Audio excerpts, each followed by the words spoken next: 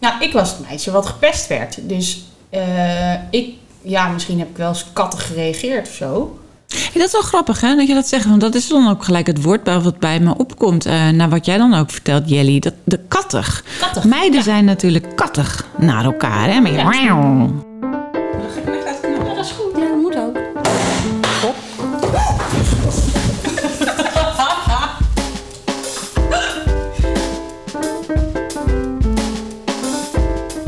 Onderwerpen waar het wat ons betreft niet genoeg over gaat. Het is tijd voor Uit de Fles.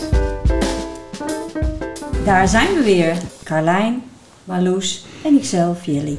Nu zeg je jezelf aan het laatst. Aan het eind. Wat goed, Jelly. Ik word gewoon aangesproken op mijn gedrag van de vorige keer. Dat is ook helemaal prima, dus dan moet je ook wel blijven luisteren. Van je fout moet je leren. Hoezo was het de fout eigenlijk? Nee, dat was geen fout. Tuurlijk, je moet jezelf heel leuk vinden. Natuurlijk mag je jezelf als eerste. Het was een aanname van Carlijn dat het een fout was. Precies. Oké.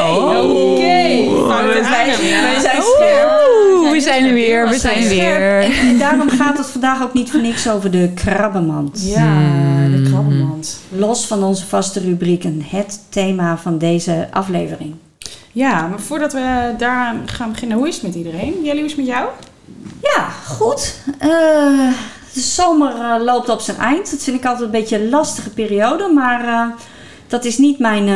want dat wil je natuurlijk meteen weten. Mijn bubbel van deze week.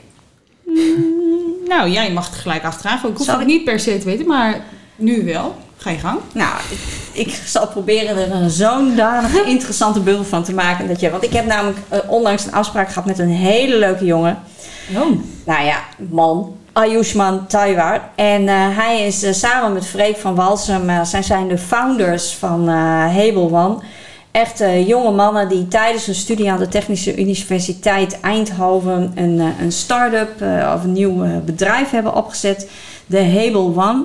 En een bedrijf dat echt past in deze tijd. Ze hebben een product ontwikkeld waarbij je eigenlijk een soort console die je kunt gebruiken als je weinig ziet, om op een handige manier je smartphone te gebruiken zonder dat je de voice-over aan hoeft. En iedereen kan meegenieten wat die telefoon tegen jou zegt als je het niet goed ziet.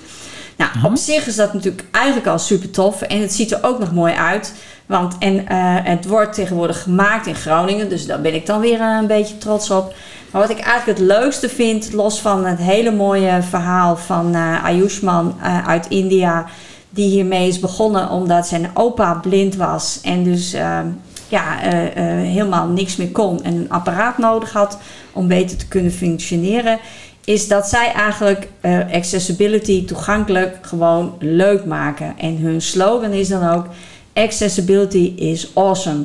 Nou, en dat vind ik gewoon super tof. Dus mijn bubbel deze week was mijn ontzettend inspirerende afspraak met Ayushman en hun start-up.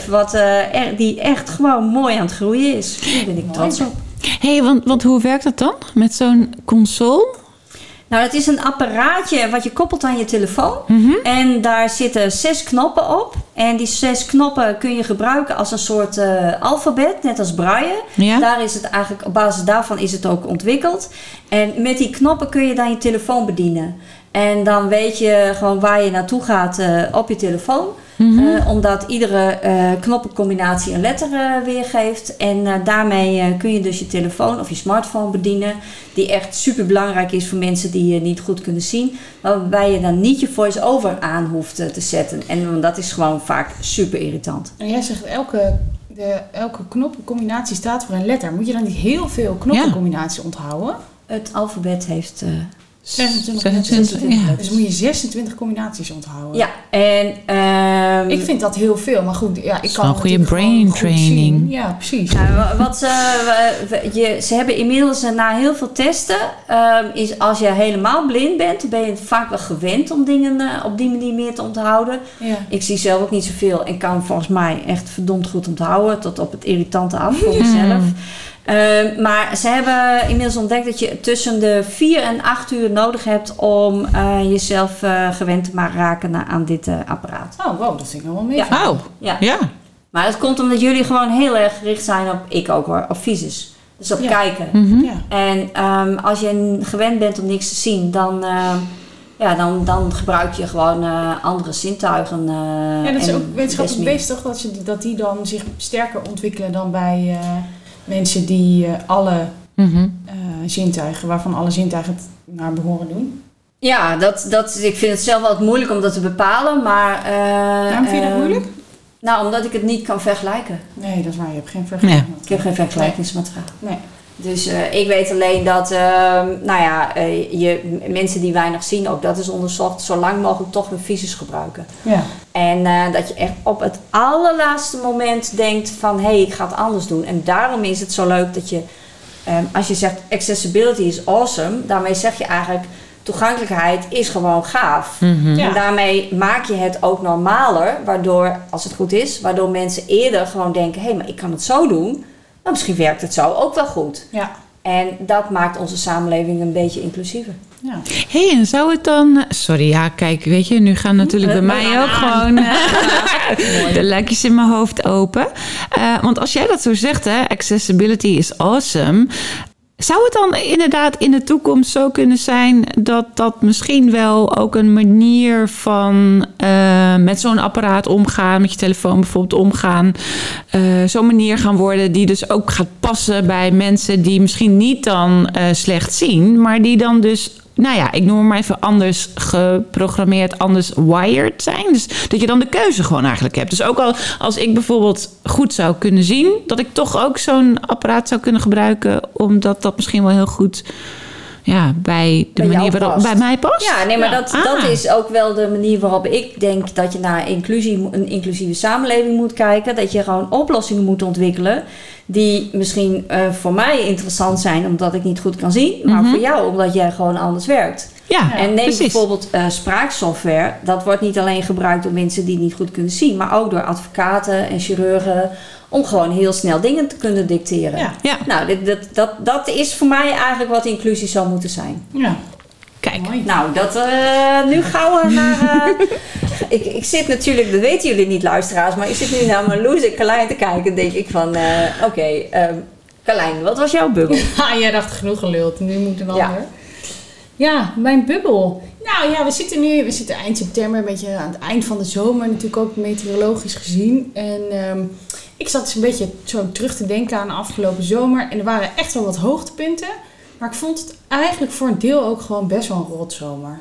Het was, we hadden ons allemaal zo verheugd op alle festivals waar we weer naartoe zouden komen. A Summer of Love. Slutty Summer. Slutty Summer had ik heel veel zin in. Maar goed, die ging natuurlijk ook niet door. Het weer is natuurlijk niet, zeker in juli en augustus, niet heel top geweest. Nou, ja, ik was echt wel een beetje, ik had echt wel een beetje zo'n rare nasmaak toen ik ging nadenken over de zomer. Dus daar, die bubbel zat ik eigenlijk een beetje in. Ik hoop dat we nu in het najaar, dat het gewoon wat mooier wordt en leuker wordt. En, Hé, maar als jij dan zegt, hè, ik was nog een beetje aan het terugdenken aan die zomer. En je vond het eigenlijk een beetje een rotzomer. ja. Maar wat voor effect heeft dat dan op jou?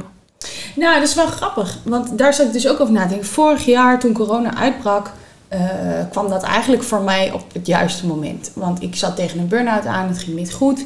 Dus ik was heel blij dat de wereld gewoon even stil stond. Want ik voelde niet meer de verplichting om overal te zijn. Ik bedoel, Want niemand was nog niemand was ergens. Nee, precies. Ik vond dat verplicht thuis zitten en gewoon lekker kneuteren in je eigen huis en boeken lezen en puzzels maken en heel ouderwets. Ik borduur mensen. Vond ik heerlijk. Dat willen we nog wel een keertje zien. Dan. Ja. Ja. Dus dat vond ik heerlijk. En nu voor het eerst merkte ik dat het zeg maar, dit jaar gaat het met mij beter. Dat ik merkte dat ik voor het eerst last had van dat de wereld nog steeds deels op slot zit. Want jij dacht, ik ben er eigenlijk wel weer klaar voor. Nou ja, ik hou van uit eten gaan. Ik hou van, net als jullie, mooie kleren kopen. Ik hou van leuke dingen doen. Lekker dansen. Lekker dansen, Wow. nieuwe mensen ontmoeten. En daar was ik weer klaar voor. Daar ben ik weer klaar voor. En dan is het er niet. Dan mag het niet. En Dan kan het niet. Nee. Maar Ja. je hebt wel hele mooie kleren gekocht. Ik heb heel veel hele mooie kleren gekocht. Ja. Maar je moet toch ergens dat gespaarde geld aan uitgeven. Dus, luisteraars, het komende jaar zullen jullie Carlijn in ontzettend gave outfits zien. Maar ik snap je bubbel. Ik snap je bubbel. Ja dan, Marloes. Nou ja, ik was natuurlijk in augustus jarig. En ik werd 45.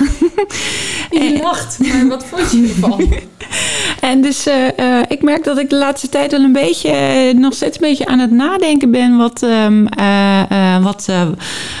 Niet dat ik dat erg vind trouwens hoor. Ik heb geen problemen met 45 zijn. Maar ik zit wel een beetje in die bubbel dat ik een beetje aan het nadenken ben over wat ouder worden nou eigenlijk precies betekent. Moet het iets betekenen dan? Nou ja, het betekent altijd iets natuurlijk. Ik bedoel, je merkt gewoon dat in de interactie met andere mensen, met andere leeftijden of zelfde leeftijden ook. Maar je merkt gewoon dat de plek die je inneemt op de wereld, in je leven, in het leven van jezelf en van de anderen. Nou, dat stilstaan bij wat betekent dan eigenlijk ouder worden? Wat betekent ouder worden in deze samenleving? Dat is wel een beetje mijn bubbel. Dus een hele hoop, dat kennen jullie natuurlijk ook wel een beetje van mij, maar een hele hoop vragen. Ik heb niet per se de antwoorden. Nee. Maar daar ben ik wel een beetje over aan het nadenken. Omdat ik denk van, ja, wat... What's next? Nou, what's next misschien ook wel. Maar ik zit natuurlijk een beetje gewoon tussen jullie in, hè, qua leeftijd. Hebben we dat dan wel eens gezegd eigenlijk tegen de luisteraars? Okay. Ja, voor degene die dit nog niet, die voor het eerst inschakelen. Ik ben 31, Marloes dus 45 inmiddels. En ik ben 54. Maar je ziet het niet aan me. Je ziet het met een zucht. Ja, maar dat... En in elk geval zie ik het zelf niet goed. Dus dat scheelt een stuk. Maar waarom en jullie smashing altijd. Ja. Nee, niet zozeer om 54 te zijn. Maar omdat ik nog zoveel wil doen. En me eigenlijk niet kan voorstellen dat ik al 54 ben. Kijk, en dat is wel mooi dat je dat zegt, Jelly. Want ik denk dat ik dat wel herken. En als ik dan dus denk van 45... en dat is meer omdat ik dan merk dat ik inderdaad, ben ik dan nog 45? En welk beeld had ik daar dan vroeger bij? Wat 45 dan zou moeten zijn? Nou, volgens mij had ik er überhaupt niet zo heel erg een beeld van. Dus ik ben daar wat over aan het nadenken. Wat betekent eigenlijk leeftijd? Een getal is ook maar een getal. Maar, en misschien komt het ook wel, en ik denk dat gaan we nu natuurlijk niet echt al te veel over hebben hoor jongens. Maar ik vind het wel een mooie voor een volgende keer. Of een volgende keer. Onze samenleving is wel heel erg gericht op jong zijn, jeugdig zijn. Jong zijn, jong blijven. Jong blijven vooral. En ik denk dat ik wat meer nog eigenlijk wel de vraag zou willen stellen. In plaats van jong blijven, hoe kun je ook mooi oud worden?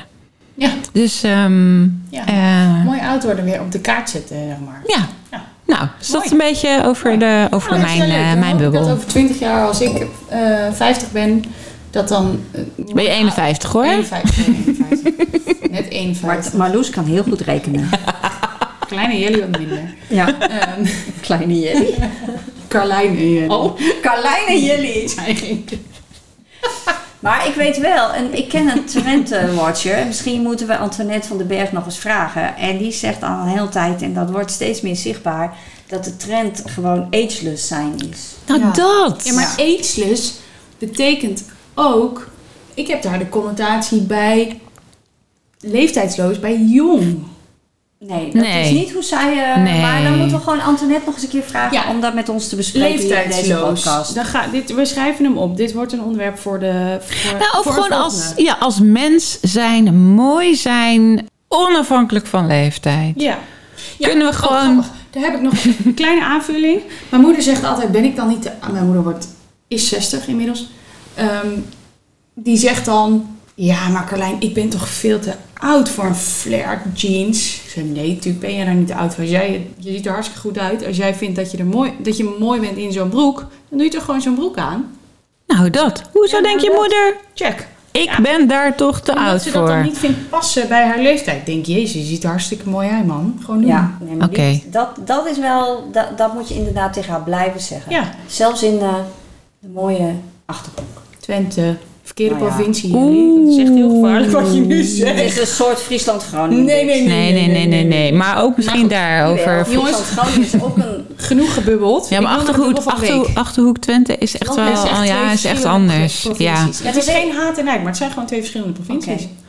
Dus nooit Ja, meer wist ik ook Twente, niet hoor. de Maar Achterhoek. ik heb het ook een paar keer... van de week ook. Ik denk Glanenbrug, maar dit knippen we eruit. Goed. Nou, Nee, hoezo knip je dit uit? dit knippen we helemaal niet uit. Nee. Ja, maar Glanenbrug is van augustus en het is in september. Mensen weten dan al lang niet meer hoe het is met Lars en zijn groene nagel. Oh, jawel. Hij is bij de co-op aan het werk. In Enschede, hè? Want Ja. Glanenbrug was te groot voor hem. Ja, maar de co-op heeft oranje, dus dan moet hij oranje nagellak dragen. Nou, maar groen en oranje past ook wel mooi bij elkaar. Dat is weer waar. Oh, jezus, fashionista. Nou, dit niet Van Lars naar de bubbel. de bubbel. Een groene fles ook. Dus, mooi bruggetje, mooi bruggetje. De bubbel van de week. Wat drinken we vandaag? Wat drinken we Wat deze drinken wij week? deze week? En Ja. hoe kwam deze fles tot ons? Nou, deze fles hebben we gekregen van het hoofdkantoor. En wij drinken vandaag een Champagne Grande Reserve Brut van Wijnhuis Gosset. Ik weet niet of ik het goed uitspreek, vergeef mij. Het is een blend van Chardonnay, Pinot Noir en Pinot Meunier. En dit heb ik natuurlijk van de website geplukt, want ik ben niet zo heel goed in vertellen hoe iets smaakt. Wel of het lekker of ik het lekker of niet lekker vind, maar goed. Beschrijving. De neus geurt dominerend naar fruit, gecombineerd met verfrissende tonen. Het is inderdaad lekker fris champagne. De aanzet is romig en zacht. Chardonnay zorgt voor fruitigheid, terwijl de Pinot Noir op zijn beurt verantwoordelijk is voor de structuur van de wijn. Subtiel en een klassiek karakter. Hij is echt heel erg lekker. Ja, ik vond hem ook fantastisch. Ik heb hem opgeschreven. Ik ben echt een champagne drinker. Ik drink het niet vaak genoeg, maar ik vind wel dat... Ik drink het niet vaak genoeg. Nee. Ik moet heel eerlijk zeggen dat ik vind champagne heel erg lekker. Maar ik vind wel dat we het dan vaker... Net zoals dat je een goede fles wijn opentrekt, kun je ook een mooie fles champagne opentrekken. Dat hoef je niet op nieuwjaarsavond, als je toch al niet meer proeft, zo'n ranzige fles Moët open te trekken. Dat is gewoon zonde. En ook van je geld. Ja. Nou, ik vind het wel mooi. Een vriendinnetje van mij die zegt altijd... Ik heb altijd een fles champagne in de koelkast staan. Voor leuke of juist voor verdrietige momenten. Ja. Nou, en volgens mij gaat dat ons behoorlijk goed af. Want de afgelopen afleveringen, maar ook natuurlijk in alle voorbereidingen... hebben we al wat bubbels geproefd. En we gaan de komende tijd nog veel meer bubbels proeven. Dus als je een goede tip hebt of een suggestie... of je wilt er ons een aanbieden... je bent van harte welkom om contact met ons op te nemen... of een berichtje achter te laten in de comments. Jelly, wat doe jij dit toch elke 2 weken mooi? Jij kan verkopen. Je kunt nog een zak zand verkopen in een woestijn. Nou, ben ik serieus. Het hoofdonderwerp, jongens. De krabbelmand. De krabbenmand. De krabbelmand. Voor degene die niet weet wat de krabbelmand is. Ik had hem op ons onderwerplijstje gezet omdat ik het boek had gelezen van Milou Delen en Daan Borrel. Die schreven over het fenomeen krabbelmand. En de definitie van krabbelmand is het onderuithalen van vrouwen onderling. Hey, en we delen hier ook wat dingen over in de show notes, hè? Ja, dus zoals zeker, linkjes zeker. ook Ja, naar de linkjes, boeken. boekjes, En de artikelen en de bubbels. En waarom noemen ze dat nou? Waarom noemen ze het onderuit halen van vrouwen de krabbenmand? Omdat een krab, die kan in zijn eentje, als hij in zijn eentje in de mand zit, kan hij er heel goed uitklimmen. Maar als er meer krabben in zitten, dan trekken ze elkaar naar beneden als ze eruit willen klimmen. En dat is dus het fenomeen krabbenmand. Vrouwen trekken elkaar omlaag. Ik vind dat bizar. Heeft een van jullie wel eens een andere vrouw omlaag gehaald? Er viel een doodse stilte. Ja, ik ging erover nadenken, maar ik kan me niet meer herinneren dat ik dat ooit gedaan heb bij iemand. Nou, misschien in het verlengde daarvan. Een tijdje terug hoorde ik op de radio over de Mean Girls. En dat eigenlijk het ook al vaak zo is dat al jonge meisjes veel ingewikkelder en lastiger met elkaar omgaan dan jongens. Ja. En dat het beste onder meisjes eigenlijk in die zin dus veel meer gaat met woorden dan met een goede vechtpartij. En dat we dus het onderuit halen niet alleen gebeurt op het moment dat je aan het werk bent, of een werkende vrouw of whatever. Maar dat ook eigenlijk al, en daarom noemden ze dat de Mean Girls benadering. Maar dat dus ook eigenlijk al best wel heel jong begint. Ja. En daar schrok ik eigenlijk wel een beetje van. Want toen dacht ik van nou moet ik wel heel erg lang teruggaan bij mezelf. En of ik altijd aardig was voor andere meisjes, vrouwen. Nou, ik was het meisje wat gepest werd. Dus misschien heb ik wel eens kattig gereageerd of zo. Ja, dat is wel grappig, hè, dat je dat zegt. Want dat is dan ook gelijk het woord wat bij me opkomt. Naar wat jij dan ook vertelt, Jelly. De kattig. Meiden zijn natuurlijk kattig naar elkaar, hè. Met of zo. Ja. Uit het boek, even een kort stukje. Klein is van de boeken. Cultuurwetenschapper Margriet van Hees die zegt in het boek: als je al zwak staat, moet je hard vechten voor je positie. En dan wordt ieder ander die ook zwak staat een bedreiging. En Daan Borrel, een van de 2 auteurs van het boek, die zegt: wanneer een andere vrouw macht pakt, zien we hen onbewust als een soort indringers. Om het gevoel van concurrentie maar niet te hoeven voelen, maken we andere sterke vrouwen onschadelijk door hun kwetsbaarheden of zwakheden te etaleren. En zo hoeven we niet te dealen met onze machteloosheid of onzekerheid. Maar dan zeggen ze eigenlijk 2 verschillende dingen. Of begrijp ik je dan niet goed? Of hoor ik het niet goed? Want aan de ene kant zeggen ze dus...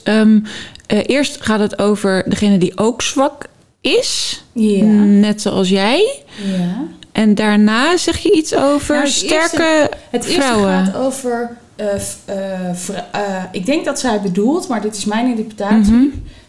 Iedereen die ook zwak staat, is een bedreiging. Dus eigenlijk zeg je dus, zegt Van Hees, als vrouw... sta je sowieso zwak in deze samenleving? Sta je zwak in deze samenleving. Dus ook als sterke vrouw? Dus ben je nog steeds... Want hoe vaak hoor je wel niet als sterke vrouw dat je geen goede leidinggevende bent, omdat je te stevig bent en te streng. Maar dat heeft ook heel erg te maken met stereotypering, hè?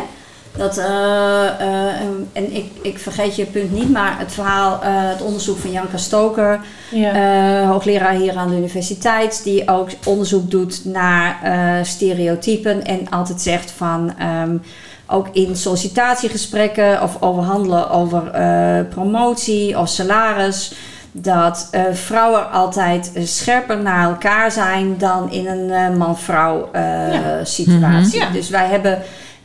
En daarnaast hebben wij dus inderdaad... onze norm is dat een leidinggevende moet stevig optreden, whatever. En dat past in onze beeldvorming bij een man en niet bij een vrouw. En als een vrouw dat dan ook doet, dan vinden wij daar wat van. Ja, vooral vrouwen vinden daar. Het hoort niet bij een vrouw. Maar dan ga je dus weer. Vooral vrouwen vinden iets van andere vrouwen. Ja. Maar misschien vinden die mannen dat ook wel, alleen weten we dat niet? Nou, ik denk dat heel veel mannen... Maar dat is even... Dat kunnen we straks aan de man vragen. Oh ja. Maar ik vraag me af of mannen dat... Ik denk juist eerder dat als een vrouw te zacht of te feminien is, dat ze door mannen wordt gezien als zwak. Maar dit is een heel grote aanname, hoor. Nou ja, ik weet wel, het is ook de bedoeling dat we eerlijk zijn in deze podcast. Dat ik, dat is al 15, 16 jaar geleden, dat ik voor het eerst een leidinggevende had en dat was een vrouw. En toen was ik al, misschien 10, 15 jaar bezig met diversiteit en de positie van vrouwen en belangrijk. En dat ik toen dacht, maar gaat een vrouw mij niet vertellen wat ik moet doen? Dus ik realiseerde me toen al en nog steeds van blijkbaar zit daar toch iets van wat jij net schetst. Dat de competitie met andere vrouwen sterker of een andere impact op mij heeft, laat ik het even bij mezelf houden, dan wellicht de relatie die je met mannen hebt. En ik ben er niet trots op, hè? Ik constateer het vooral bij mezelf.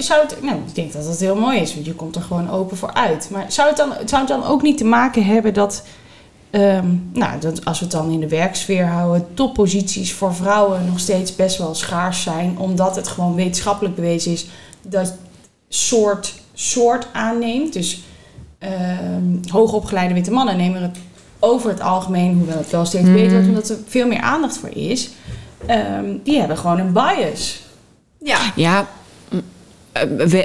wellicht. Dat weet ik niet. Maar vrouwenquotum niet voor niks in. Nee, oké, maar ik merk dat ik ga nog even terug naar die krabbenmand.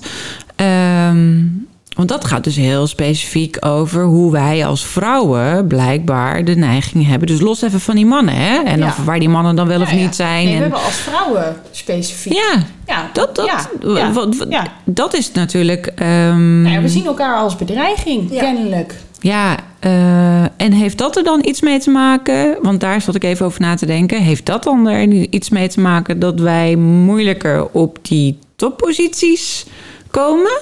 Of zijn dat twee verschillende discussies? Ik denk dat het er allebei wel mee te maken heeft. Want in een artikel van de Volkskrant dat hierover ging het ook even een stukje over het fenomeen Queen Bees. Topvrouwen die hun vrouwelijke ondergeschikte het leven zuur maken, zodat ze de enige vrouw in bestuur of directie blijven. Ja, maar dat is ook lekker. Ze houden andere vrouwen klein uit angst om hun positie in de mannenwereld te verliezen, blijkt uit onderzoeken.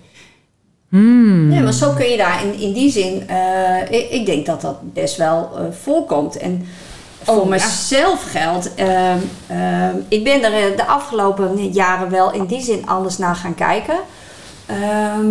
Maar dat heeft vooral te maken met, denk ik, en dan kijk ik weer even heel erg naar mezelf, of ik me ook gelijkwaardig voel aan die anderen. Ja. Op het moment dat ik me gelijkwaardig, en dat is niet hetzelfde als gelijk, roep ik altijd vrolijk, dus gelijkwaardig voel aan die ander.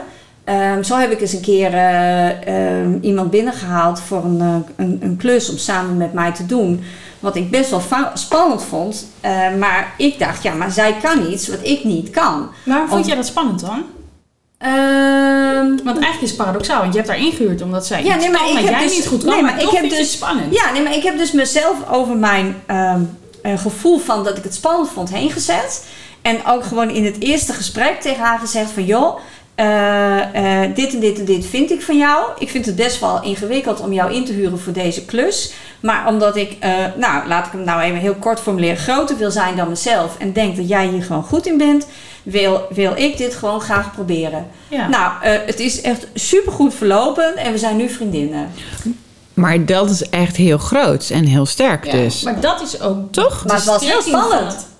Maar even terug te komen op jouw vraag. Maar dat is volgens mij ook de strekking van het hele verhaal Krabbenmand. Het blijkt ook gewoon, en dat zie je ook door de opkomst van netwerkclubs voor vrouwen. Maar bijvoorbeeld hier in Groningen hebben we sinds een aantal jaar ook een vestiging van #Workmode van Emily Sobels. Een werkplek waar alleen vrouwen zitten, omdat vrouwen zich kennelijk... Ik ben het er niet helemaal mee eens, maar goed, ik denk dat wij daar alle drie een andere mening over hebben. Dat vrouwen voelen zich kennelijk veiliger en voelen zich in een netwerk van andere vrouwen meer gesteund. Dat er dus kennelijk wel dat soort werkplekken ook nodig zijn. Dus het belang van vrouwennetwerken wordt steeds belangrijker, wordt steeds meer gezien. En ik denk dat juist het besef dat krabbenmand-fenomeen er is, dat er ook aan bijdraagt dat wij vrouwen elkaar meer gaan ondersteunen. Dus mannen weten al heel lang het belang van netwerkclubjes. Ja, voor zover ze zich daar echt van bewust waren. Ik bedoel, de samenleving en ook het werk was nou eenmaal gewoon ingericht vanuit die mannelijke bril. Sorry guys. Nog steeds, als je bij clubje 1 zit van Vindicat, dan weet je later ook dat je een goede plek krijgt in het bedrijfsleven. Want het schuift elkaar allemaal door. Maar is dat dan anders voor de vrouwen die bij Vindicat zitten? Ik weet dat oprecht niet hoor. Nee, maar ik denk van niet. Ik denk dat er ook old girls networks zijn. En daar heb ik net zo goed iets op tegen. Ja, maar ik denk dat dat dus wel de vrouwen zijn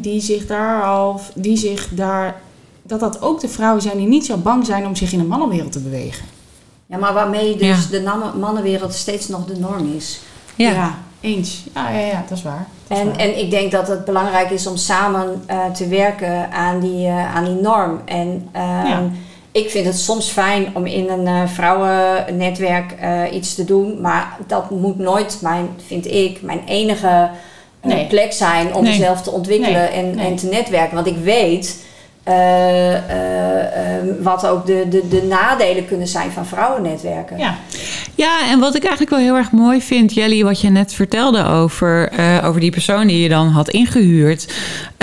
Dat je eigenlijk inderdaad zei van dat je dus over jezelf en groter dan jezelf kon denken. En dat je dus ook inderdaad aangaf van joh, en daar heb ik dus iets anders voor nodig. En dat ben jij. Dus ik heb iets anders nodig dan dat ik zelf ben. Dus je kende eigenlijk ook daarin heel erg en gewoon je eigen grens of beperking en de ander zijn kwaliteit. En dat je dacht van ja, de combinatie van die beiden zorgt ervoor dat ik die klus gewoon fantastisch goed kan doen. Ja. En eigenlijk gaat het niet gewoon veel meer daarover. Want wat eigenlijk en om dat te kunnen doen, klinkt alsof je daar best wel even open en kwetsbaar ook in moest zijn. Want wie zegt dat nou makkelijk over zichzelf? Dat je inderdaad kunt zeggen van, joh, ik vind het eigenlijk best wel spannend als ik jou hier inhuur om deze klus. Want jij gaat iets doen wat ik niet kan. Dat zijn we ook niet gewoon, hè? Nee. Dus het is echt de kracht van de kwetsbaarheid. Ja. Nou, van Brené Brown. Dus dankjewel Brené voor het op de agenda zetten van dat onderwerp. Ja. Het gaat natuurlijk niet alleen voor vrouwen, hè? Gaat ook nou, en dat wou ik net zeggen. Ik zou het zo mooi vinden. Maar ja, goed, als we dat soort gesprekken ook zouden kunnen voeren los van gender. Dus ja, misschien zijn we daar nog niet, dat weet ik niet. Het heeft ook wel een beetje te maken, in mijn geval, ik weet niet hoe het bij jullie is.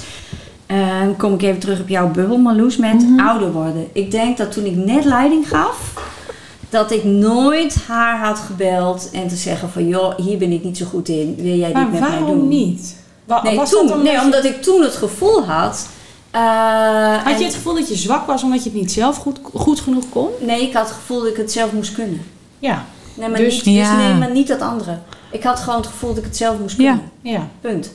En dat ik... dus als je niet kan, dat je dan eigenlijk gefaald zou hebben? Voor mezelf, hè? Ja. Dus, en ik kom uit een periode dat, ik weet niet precies hoe dat nu is, maar leidinggeven was geen vak op school. Nee. En als je afgestudeerd was en je ging leiding geven, dan dacht je, what the fuck, hoe ga ik dit doen? Mm-hmm. En daar kreeg je nog geen munitie voor mee. En je ging ook niet meteen aan je directeur vragen van, is daar een cursus voor? Of mag ik een coach? Ik heb echt, toen ik 23 was en leiding moest geven aan 4-5 mensen, best wel eens een paar nachten wakker gelegen. En ik heb er dus even over moeten doen om er toe te komen wat ik heb gedaan. Dus misschien heeft het ook wel iets met leeftijd te maken. En ervaring en al die dingen. Hey, ik ben eigenlijk wel heel erg nieuwsgierig wat de man ervan vindt. Jelly, we hebben een man, toch? Ja. Wie hebben we vandaag? We hebben vandaag Henk de Vries.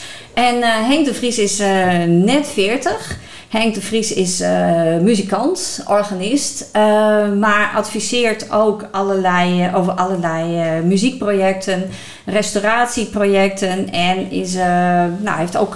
is actief hier in het noorden, maar speelt ook, doet ook concerten in het buitenland.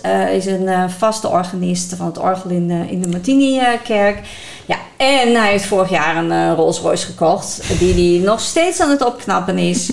En waar hij ontzettend leuke dingen mee gaat doen. Dus we gaan vast nog wel een keertje picknicken met z'n drieën in de Rolls Royce van Henk de Vries. Opnemen op locatie. Met een goede fles. Nou, met een goede fles bubbels. En de man dan? Wat vindt hij ervan? We gaan eens even kijken of hij opneemt. Dat is Henk de Vries. Hey Henk, dit is Jelly. Hey Jelly. Hey, goedemiddag. Je bent op dit moment live in de podcast en ik heb jou net geïntroduceerd. Je hebt volgens mij hele mooie woorden over Henk gezegd, toch? Ja, absoluut. Henk, we zijn vooral ook heel nieuwsgierig ook naar je rol. Dus je hebt hier zitten Carlijn en Marloes en ikzelf. En we hebben het afgelopen half uur met elkaar gespart over de krabbenmand. Het fenomeen dat vrouwen elkaar omlaag halen in de krabbenmand en elkaar niet echt een beetje helpen. En zoals in iedere podcast willen wij graag de mening horen van een man. En we zijn eigenlijk benieuwd of jij dat fenomeen herkent en of je er ook een mening over hebt. Nou, ik moet zeggen, ik heb me daar wel eventjes voor moeten inlezen. En ik kwam er inderdaad wel achter dat ik er toch wel ook mee te maken heb gehad, vooral tijdens mijn studie. Zoals jullie weten, ik ben klassiek muzikus. Naast dat vele andere dingen die ik nog doe. Maar ik ben ook muzikus. En op het conservatorium heb ik juist wel gezien dat het een beetje de andere kant op ging. Dat het eigenlijk niet uitmaakte wat vrouwelijke studenten deden met bijvoorbeeld een cello of een viool. Dat was altijd 1000 keer beter dan wat mannen of jongens deden. Oh.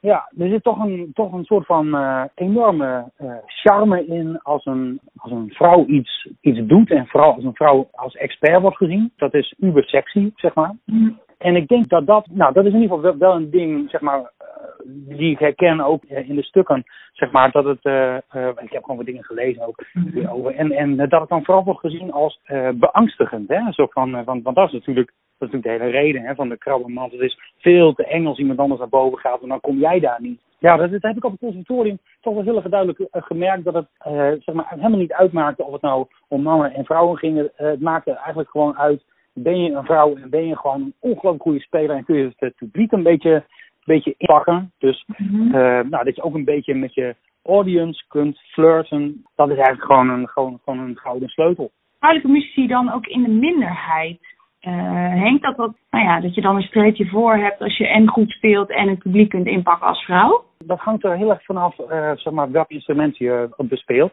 Ik bespeel zelf van die hele grote kerkorgels en dat is toch een beetje zo'n masculine bezigheid. Je moet er ook best wel behoorlijk wat armspieren voor hebben, want je moet behoorlijk wat druk geven met je spieren. Ja.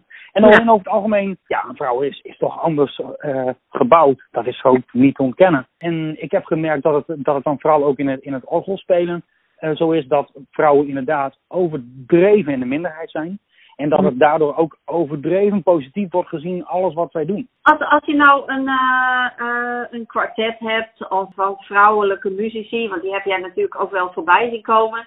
Voelen vrouwen zich dan, zie je het fenomeen daar wel? Dat vrouwen nou even letterlijk de eerste viool willen spelen, of deze is heel flauw, maar letterlijk de eerste viool willen spelen, of voelen ze zich dan wel gelijkwaardig aan elkaar? Of zie je dat niet? Heb je daar geen ervaring mee? Ja, nou, het is eigenlijk echt zo dat vrouwen dan ongelooflijk goed kunnen samenwerken. Want als je bijvoorbeeld in een kwartet speelt, dan heeft iedereen een eigen rol.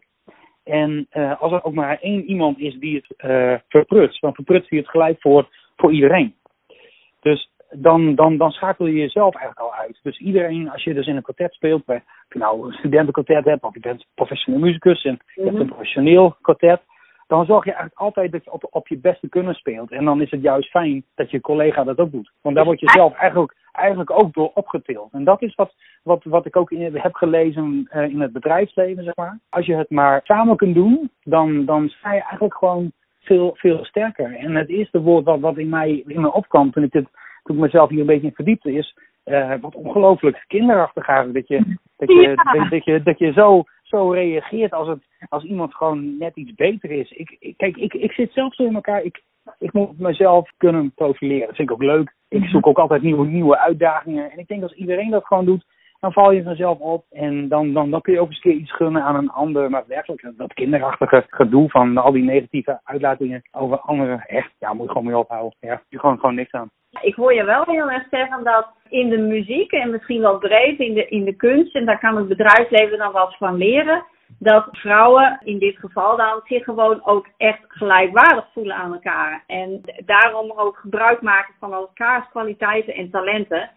Ja, nou ja, ik vond nog een leuke quote op het internet. En dat heeft ook echt met die kinderachtigheid te maken.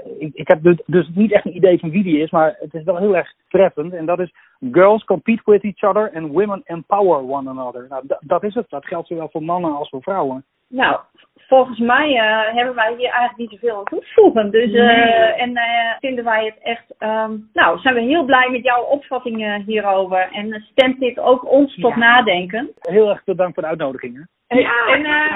Succes nog vandaag en heb een fijne dag. Dank je. Jullie ook een heel fijne dag en tot de volgende keer. Doei. Doei. Doeg. Leuk. Nou, wat kunnen we nog veel leren Heb je uitgekozen? van de kunsten ook? Ja, ik vind dit wel een heel mooi voorbeeld. Hoe je inderdaad, wat ook maar weer even aangeeft hoe belangrijk kunst is. En hoe je dat nou niet eens als metafoor, maar gewoon als voorbeeld kunt gebruiken. Hoe we ons met elkaar, en misschien wij vrouwen wel als voornaamste, een beetje nog beter tot elkaar moeten verhouden. Zo nu en dan. Nou ja, en misschien ook wel om echt gewoon te kijken naar waar doen we het voor. En dat we ook misschien wat relaxter kunnen worden in dat we echt allemaal wel een rolletje mogen spelen. In dat toneelstuk of dat muziekstuk. Ja. En dat als we allemaal gewoon weten welke rol we daarin kunnen spelen. En tevreden kunnen zijn met de rol die we dan ook krijgen. Of die we dan nemen. Ja. Dat daar gewoon de voorstelling beter van wordt. En elkaar ook gewoon gunnen, hè? Nou, halleluja. Ja. The future is human. Yes. Not male of female, maar human. Ja. Ik denk dat het nu tijd is voor... we moeten echt stoppen, maar dat het nu tijd is voor onze culturele tip. Ja, Jelly.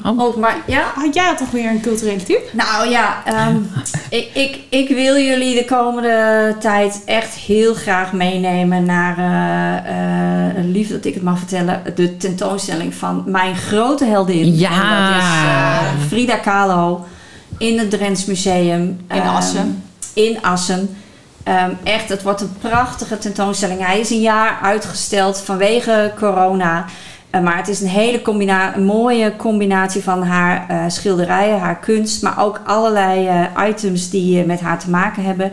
En die eigenlijk nog nooit op deze manier bij elkaar zijn gebracht. En ja, Frida, ga de film of de docu kijken die momenteel beschikbaar zijn. Of lees haar biografie.